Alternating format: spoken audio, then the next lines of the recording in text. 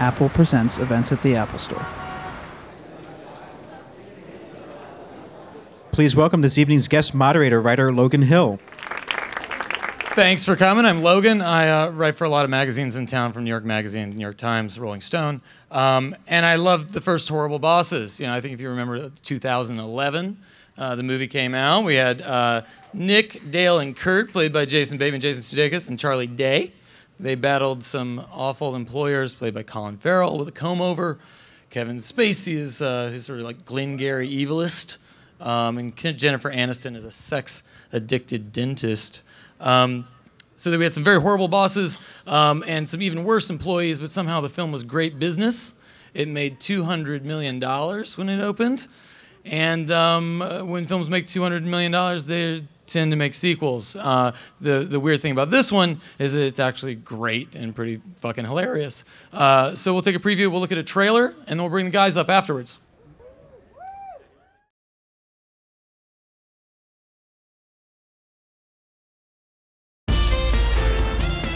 Every week, we like to highlight local inventors and entrepreneurs. What is it that inspired three regular Joes to go into business for yourselves? Well, we were all working at pretty terrible jobs for some awful bosses, and we just thought if we ever got a chance to be our own bosses, that we'd do things differently. Yeah, we came up with the Shower Buddy. I'm sorry, that name's not official yet. I wanted the Shower Daddy. Shower Daddy is worse on pretty much every level, so. Yeah. Why would your buddy be in the shower with you? Why would your dad?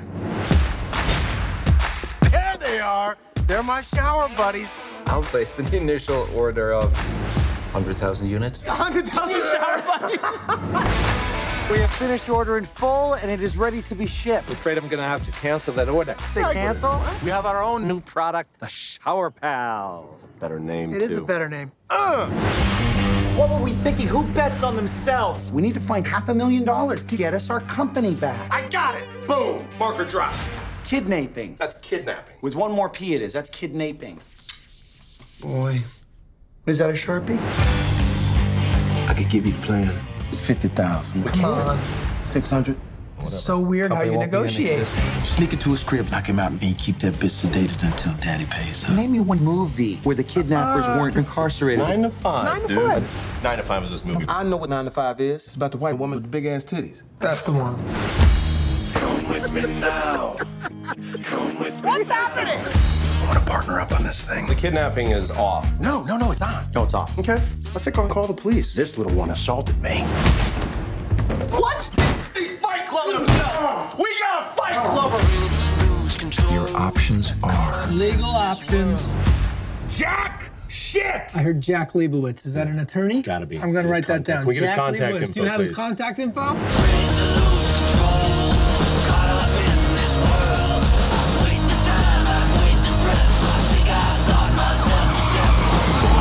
Who are you texting? Text my lady. I don't check in. She goes crazy. I didn't know you were seeing someone. That's great. A sex addiction that we cannot change. Sex addiction? Found this gentleman out in your hall. Would you like to share with us? Just been getting together with the guys, chugging one after the other. He thinks it's in an AA meeting. So your sexual addiction, it's homosexual in nature. My sex addiction. My sex addiction is, and then what did you say? Come with me now. The film opens November 26th, but like right now, let's welcome Jason Sudeikis and Charlie Day.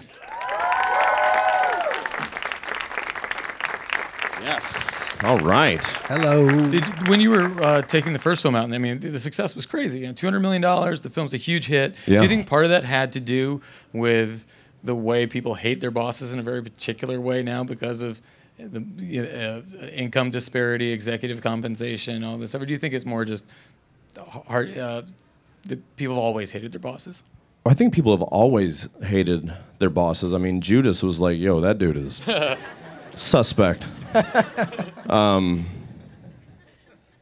You know, but I got Judas. Hey, I'm not your boss. All Yeah, right? yeah, I'm not your I got a boss. lot of ideas. I'm They're just going in the saying. book. You can Yeah. try to put some ideas in. But, give me a gospel, yo. Matthew. All right. But get my back, man. but I think I think so. But then you're playing an armchair quarterback. I think what people really liked was seeing three guys that maybe they liked from their various TV shows add up to one character, and then they like movie stars and Oscar winners and Jennifer Aniston talking about fucking people and stuff like that. Like right? Yeah. Like. Let's not be crazy and say that it's based on society's situation that they're like I need a way to I need this satirized immediately, otherwise I'm gonna blow my brains out. There's a good release date, and some of the tent poles that summer didn't do as well as they wanted to. Yeah, that's a lot of it too. And it had legs. Love to shiny colors on the poster. Yeah, it's all that stuff. Give it up for those geniuses. People walk towards it, shiny. So back to your original. So that was one thing that we thought that they liked, is the three of ours chemistry and the way we sort of played our jazz together. But then also obviously like I said, the other people on that poster, that are all of which that being Jen and Jamie on this poster again. And then because of the success of that first one, both financially and certainly not critics, but like definitely fans, as box office would dictate, they liked seeing we were able to get another double Oscar winner in Christoph Waltz and frickin' Captain Kirk, a bona fide movie star. It's like I'll segue into our clip there. Yeah. The setup for the new movie is they decide to kidnap the son of the head of this big corporation. After he rips us off for $500,000. I mean, not just again. It all has a dramatic. He deserved to be kidnapped. Yeah. Then there's karma payback here. So let's take a look at that first I'm not clip. defending it. Give me the marker back and I'll come up with a better idea. You want the marker back? Give me $500,000 because that's what we need. Are you gonna hold the marker ransom? Call it what you want. I need $500,000. I don't need ideas and a bunch of hot air. Come on. Deal.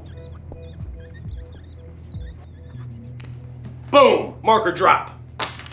Kidnapping. That's kidnapping. With one more P it is. That's kidnapping. You know what I'm talking about? I'm talking about kidnapping. Think about it. Okay, first of all, we kidnap Rex. That's right. Right? Yeah. We get money from Bert. Yeah, We the save ransom the money. business. What do you know about executing a kidnapping? What do you mean? You get zip ties. Oh, jeez.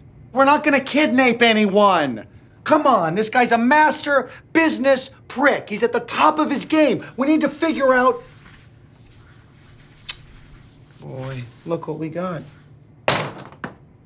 Is that a Sharpie? Jason Bateman, ladies and He's the gentlemen. funniest.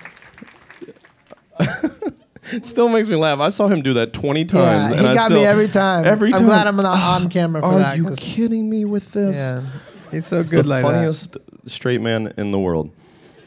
I feel like I read scripts and I'll read like a dramatic script and I can kind of get it. Why? Why are you reading scripts? What are you doing? I sneak and I try to see what's coming up Yeah, sometimes. that's true. I get know? you. I Yeah, do a I'm little with bit of you. that. that. Sleuthing. Yeah. Investigative journalism. Somebody's pitching me a profile of one of you guys. I Yeah. got to see what you're up Yeah, to makes next. sense. I love like it. trying to figure it out. And I have so much trouble reading comedy scripts. They don't, because I feel like I can see the drama a little easier than I can see the comedy on the page. I have trouble reading them too. Yeah, I'm with you. When you see a scene like this, what does it look like that makes you think, okay, we're in the place now where we can make this movie. It's going to be funny. Ooh, Charles. Well, I don't remember where that scene even came from. You know what we did on this movie was we did a lot of rehearsing and actually just sitting with the writer directors and pitching things. So every scene we'd already talked about it for weeks and weeks and weeks. Yeah. So Rehearsing has such a weird connotation. yeah. It makes it feel like we show up there dressed in like all black, Yeah. and we explore the space. Yeah, with a- and like, with a skull. No, we wrote. We sat around a table. well, you know, the you don't three want of to. us. Yeah, and we did some writing with them. So is there a legal implication that I I'm? don't know. I'm just trying to take credit. I'm not trying to take credit, but Sean and John were there, the credited writers, and then they typed it all. Yeah, they typed We it just out. said the words that they typed. No, But I mean- it's true. So with the first movie, we were very. It was a very flexible sort of dialogue with what the words were gonna be. Yeah, they put you like in a space. So like, writing isn't necessarily dialogue, especially in comedies. It's about like building this tension or this situation, the dramatic arc, if you will. And that's probably why it's pretty unenjoyable to watch, because it also gets modified throughout the process of making the film based on who's playing the parts. Like, we didn't know that Christoph Waltz was going to say yes. Not in our wildest dreams would you think, as you're writing this, okay, this is Christoph Waltz. I mean, you hear that, Bill Murray talk about that in interviews all the time, where he's like, if someone writes a movie for me, I won't read it. It's like, we're not Bill Murray by any means. Maybe if you added us up and, multiplied us by like 12, maybe? I say I'm. You are Bill Murray. Just a little bit better. Yeah. Okay. So there you go. Enough of this guy. Yeah. It's like you need the new Bill Murray. Sure, the newer, smaller. It's like Apple likes to make things smaller and smaller and smaller. That's right. There's a value to that. You're the iMurray. Sure. Yeah. And so like we knew what we were doing, and our characters are sort of compartmentalized into three different parts of like the human psyche, almost, if you will. Like, I'm sort of like the id, and Bateman is like the ego, the one deciding between the super ego. He's the last one to come on board, to kill, to quote his line from the first movie, to kill the bitch. Like it's like so if you're going through, that's our stuff. So if you just put us in a situation, then we can sort of figure out what the lines are, and there's not improvising so much as like riffing on the chord that we're supposed to play. Like, so the metaphor is like a fake book, like when you see, and you know music better than me, but if you see, okay, I play a C here, I play this, that's how I play Blackbird. It's like dun dun dun dun dun dun dun dun, something like that. Then we just sort of figure out the fingering. In context, that's we correct. fingered both movies. Yeah. To climax. As a threesome, Yeah. you've to climax. yeah. To a third act climax. Yeah. And that happens with each part as it's sort of brought in and rolled in, and so it changes throughout each process, both pre-production and the process of actually making the movie, and then a little bit, just tiny bit. At the end of it, if you've done your job right, you've made the editor's job hard by giving him lots of options, and then maybe you add a few jokes in ADR wise. But then you have Sean and John, the directors, putting in like the polish of making it feel like a heist movie in the middle of it, like a Steven Soderbergh movie, like Ocean's 11 style. And that's all after the fact. He was explaining it to us in pre-production. We were all kind of like, yeah, I don't know, man, because he hadn't done that in his previous films. Yeah. So then when he shows it to us and we show up and we see the screening of it, we're like, oh, I'll be Yeah, darned, there he it does a is. great He did job it. with that. Yeah.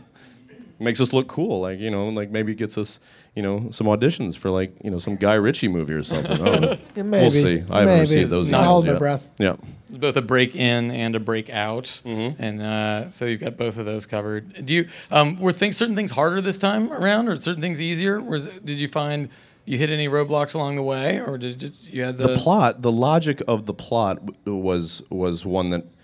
Because all of us are a little bit logic cops, especially Jason, Charlie, and I. Like, and I only mean that in the sense of like it has to make sense to us both emotionally, but then also mentally of how they would do what they would do. I remember us, just one person. I'm just kind a of big like, believer in that. Like you can have people do the most outrageous things as long as you truly understand why they're doing them. Yeah. So and we have the luxury of being able to talk out those plot points among the three of us that you don't maybe get from other films. Yeah. So it was and harder hopefully it's in the entertaining. beginning. In the beginning, we had a lot of long conversations with those guys about how are we going to make a sequel and make it as good as the first one and not fall into those traps. And by the way, for the record, I actually think this movie's better than the first one. I would too. But On the record, and yeah. that's not just me. And Bateman does too. Yeah, we just got done not doing just press. trying to sell it. I think we have a great clip that will show some of that. The clip's hilarious. The we're all in the same room clip. Okay. We'll do clip number 2.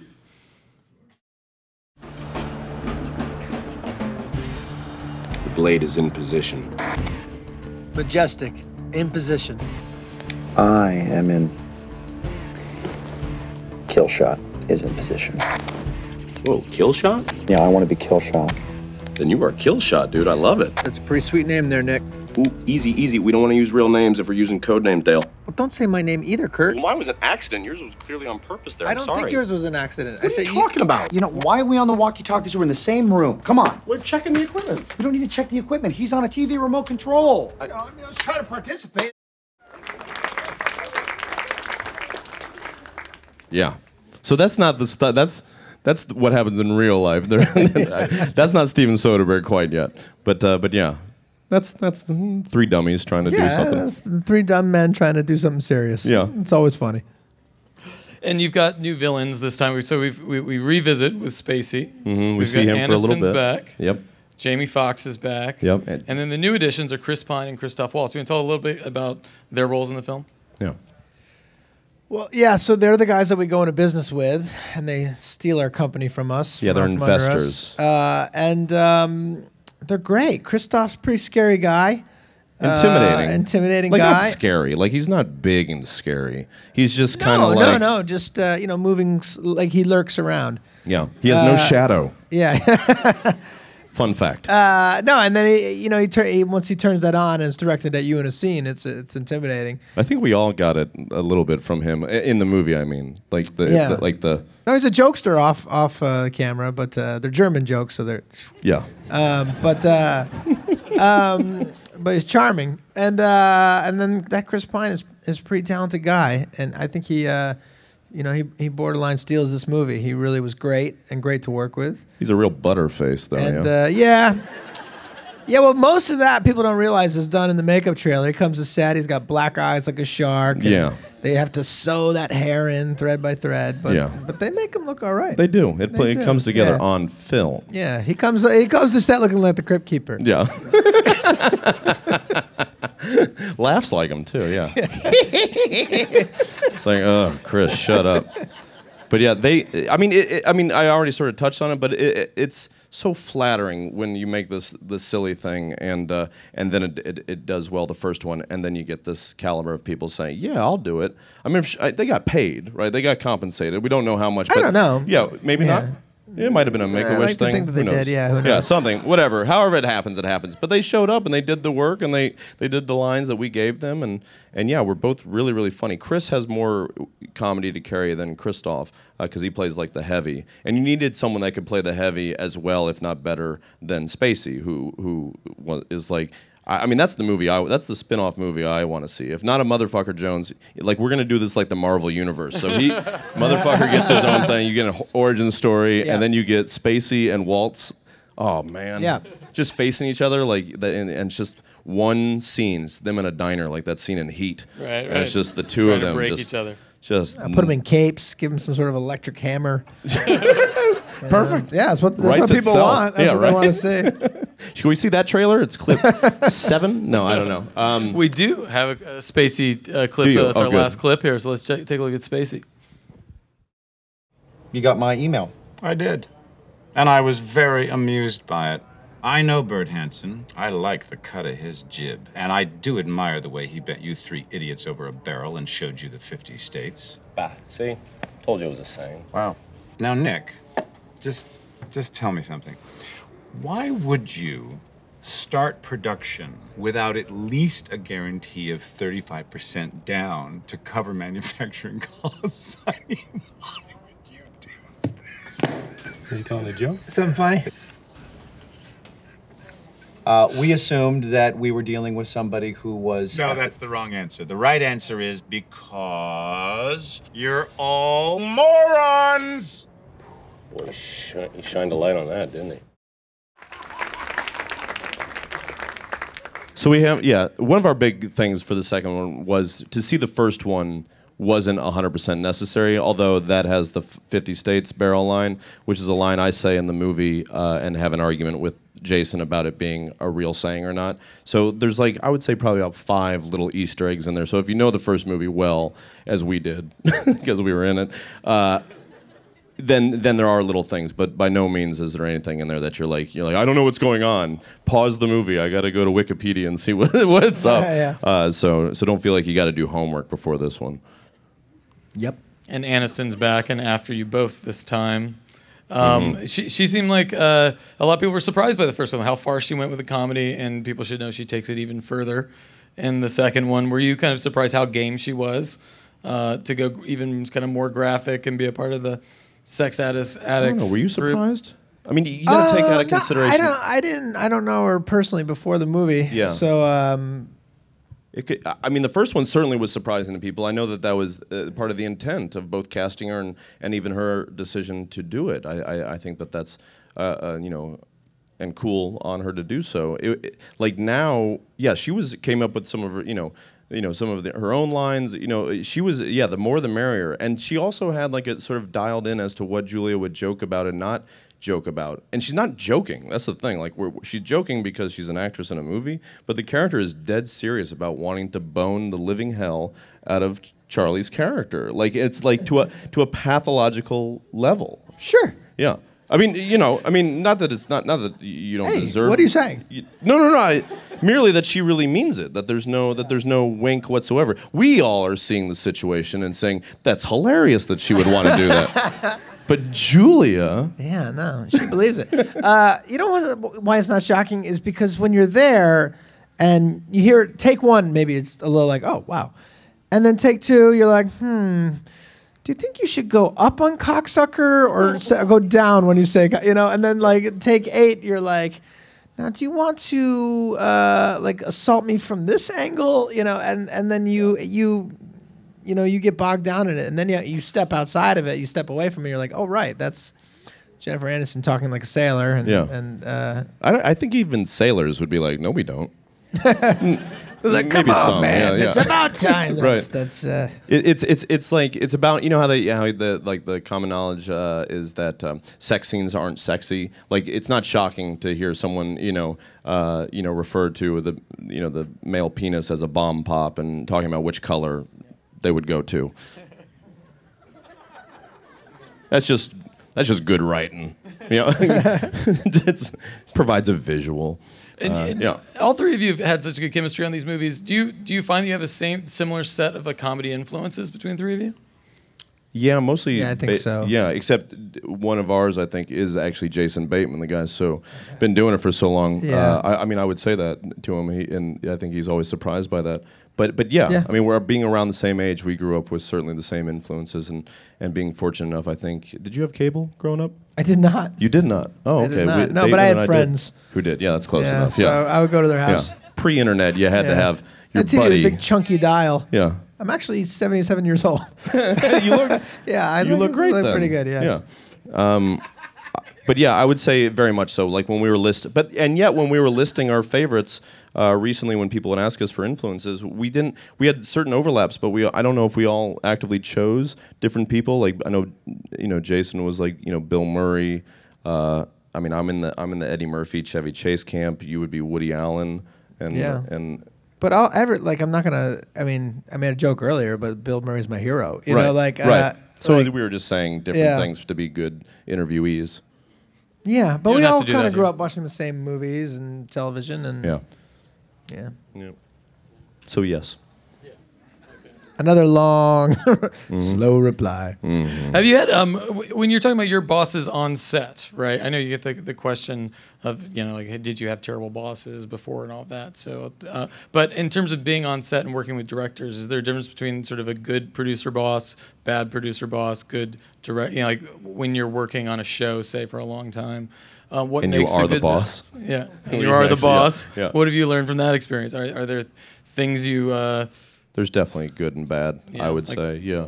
Don't try to... I know there's times where we've been good, using Sonny as an example, where we've been good at being a boss, and times where we haven't, where, I think a good boss really collaborates and communicates, and sometimes you do that well, and then sometimes you don't, and it doesn't work out with whatever employee you're working with, and I'll look back on a few of those circumstances and be like, oh gosh, I wish we'd kind of slowed down and communicated a little bit better, but...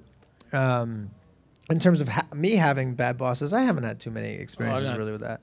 Yeah. I mean, on set or off. Yeah, definitely a good producer, bad producer. I mean, Christine Vachon, who Killer Films, amazing movies like any of Todd Haynes' movies or Boys Don't Cry. I remember reading in her book that a good producer follows the talent, and and he's never said it to me because I'm not allowed to talk to him. But I feel like Lorne Michaels has done the same thing.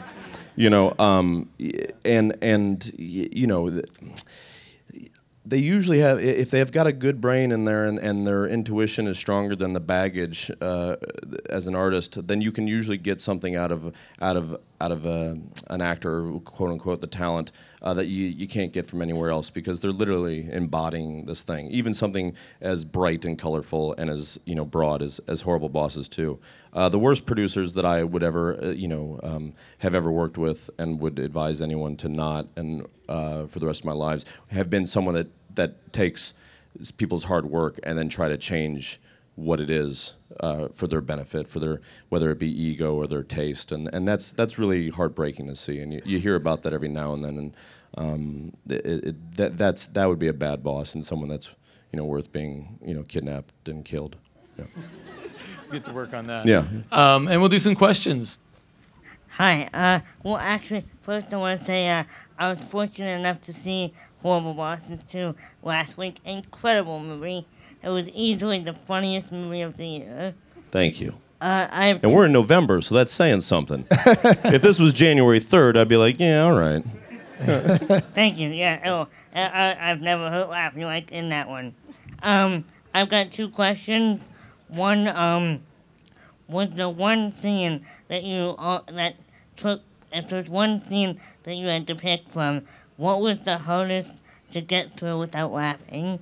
And also, when you read a screenplay, what do you look for in it? Because Jason, I have a screenplay here for you. There you go. Well, that's the start. That it's an actual thing. That's literally the hardest part. So good on you for. I know a lot of people and have a lot of friends, even very talented people that haven't had the. I'll say it, the balls to actually sit down and actually finally type it up. So I think that's awesome. So that's on your side of things, that's the hardest part. Yeah, right? I mean, a lot of people are writers. What have you written? Well, I got this idea. Yeah, you've written something, so that's awesome. The hardest scene for me, in my opinion, was when, and again, you saw a little bit of it, is when we are cracking the plot for how we're going to handle the drop, because that's what we surmise in the movie. That's when most people get caught in movies. We reference other movies in there, and you had Charlie and Jason and I getting to act like action heroes with like sweeping camera shots, again, something you would see in Ocean's 11. And we would, you'll see it in the bloopers of the film. Charlie, unfortunately, gets pigeonholed or picked on a little bit. I couldn't get through it. What was the line? Do you remember? It was some line like that was supposed to be serious, Yeah. where it was like, he goes to the car. And these guys just would not. We're off camera, just like at me. laughing every time he's trying to be an action star. Meanwhile, Chris Pine nailed it. Yeah, like we're just like, oh. These two wouldn't take me seriously, so we didn't take ourselves seriously. No, but you had a real hard time. I didn't take myself seriously. No, I couldn't none get of through us it. did. So I actually asked them to go to lunch, and then came back and shot it with the director with you two guys. Which we didn't know about until about a week ago. He told us this story. There's just one line. I couldn't say it if you guys were around. Because we're like, get rid of behind there going. Yeah, and I'm like running my iPhone, trying to like get pictures of him, or like video of him just breaking. Yeah. And so it's not a funny scene at all. If I ever do a drama, I won't invite you. To the premiere? Yeah, I'll invite you to the premiere. I'll take it. Big fans of the animation movies. You've been Monsters University, Lego Movie, and Epic, and note to Charlie. I love Pacific Rim. That was one of my favorite movies of 2013. Thank you. So, just want to know, what was your experiences like in all those movies, and for the animation ones for both of you? What was it like being at Blue Sky Studios and Pixar? And what were John Lasseter, Idris Elba, Josh Hutcherson, and Chris Pratt from your point of view? And the other part is for this movie. Is Christoph Waltz better in this one than in Inglourious Bastards? Thanks. We'll start with the last question. I'll start answer the last one. Yes. See, I was going to say no. Oh. That's art. That is art. Yeah. Well, I would say thank you for the compliments on Pacific Rim and Monsters University and Lego. I can take complete and total credit for all of that. Liar. No, how is it up there at Pixar? I've never been. I have a sweatshirt. It's exciting, Yeah, there's you go to like one of the animators' rooms, and there's like a head that you push and a bookshelf that opens. I love that stuff. You go into like a tiny room, and you see pictures of Tom Hanks where he's signed the wall, and that really people that I really admire, Lasseter, Jobs, that have walked through that place. It's an exciting place to be. Yeah, Blue Sky was the same way. When I got to they show you like a picture of what the character looks like, and then I sort of tried to. I played this this father who's like a kind of a mad scientist, a little bit of a goofball who has this estranged relationship with his daughter because everybody thinks he's crazy because he thinks there's little people that live in the trees. There are, not in real life, I don't think, but they show you a picture of it. So then you try to then you're kind of looking at it, and for me, coming from like an improv background, I love that stuff because it's just like the days of Second City where I'm getting a suggestion, except I'm getting a suggestion from an incredibly talented artist and storyboard editor. And so then you're just kind of like, okay, well, how does this voice, well, he's a lot thinner than me, so I feel like his voice would be like a little bit like up here. And then you're kind of like, you see that he's bumbling, so then you add like he's just got a million like thoughts in his head, and then you just sort of start unraveling it, and then they just give you multiple trials at it, and then they start crafting the character a little bit, like kind of like when you write for an actor up here that you didn't know was going to be cast. They start crafting it towards idiosyncrasies that you have, maybe the way you gesticulate or the way you would make a choice within the line, and then it becomes an extension of you and sound totally different. And now having, Charlie's got a son, a little bit older than mine. I have a son. My whole goal, though, is to not show my kid the movies where I'm a voice in, because I don't want him to think that's what it's like. Like I want him to see like your movies first, so he knows that like Dad's not in every movie. Like it's not like it's a surprise and special that I happen to be in this thing. He won't connect the dots. My kid he has an art from Monsters. Because they gave me a bunch of like toys, and it talks. It's just like, I can't go back to jail. But it's your voice? It's my voice, and he's like, that's interesting. He doesn't connect. Do you do a different voice? I haven't seen Monsters University. Is it different than your own? I can't do a different voice if I listen to this. Yeah, that's true. Yeah, that's what they pay for. No, I thought I did, and then I saw it. I'm like, that's just my voice. Oh, I didn't meet any of those wonderful. guys. I haven't met any of them. I didn't meet Josh or anybody. You do it in a room all by yourself. Idris is a wonderful guy. Yeah. Hi, my questions are for Charlie. I'm a huge Always Sunny fan, right. like forever. And I was wondering how it was, like you play Charlie Kelly, who relentlessly pursues the waitress. And in this movie, you get the flip side of that, where you have Jennifer Aniston jumping on you. And I was wondering how that dynamic, like how it's fun to switch that. Also, we see more of Dr. Newt because I was him for Comic-Con. You were Dr. Newt? Yes. Let me take a little look at this. How'd she do? That's pretty good. Unless you got the scars and the tie.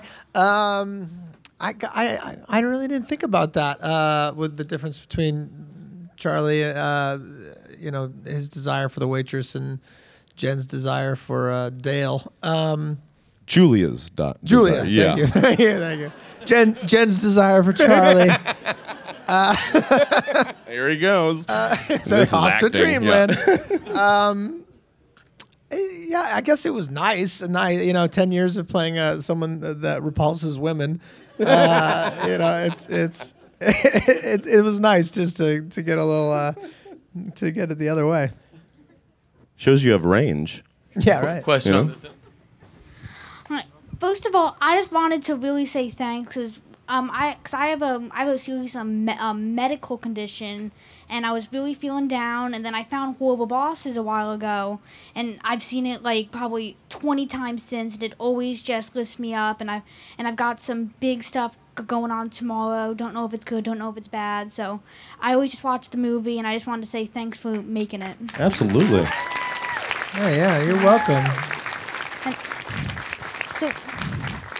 so first for my question, I was just wondering, when you made the movie, did you ever, like, there were a lot of comedies, but did you ever see it becoming such a big cult following that it would attract children, it would attract everybody?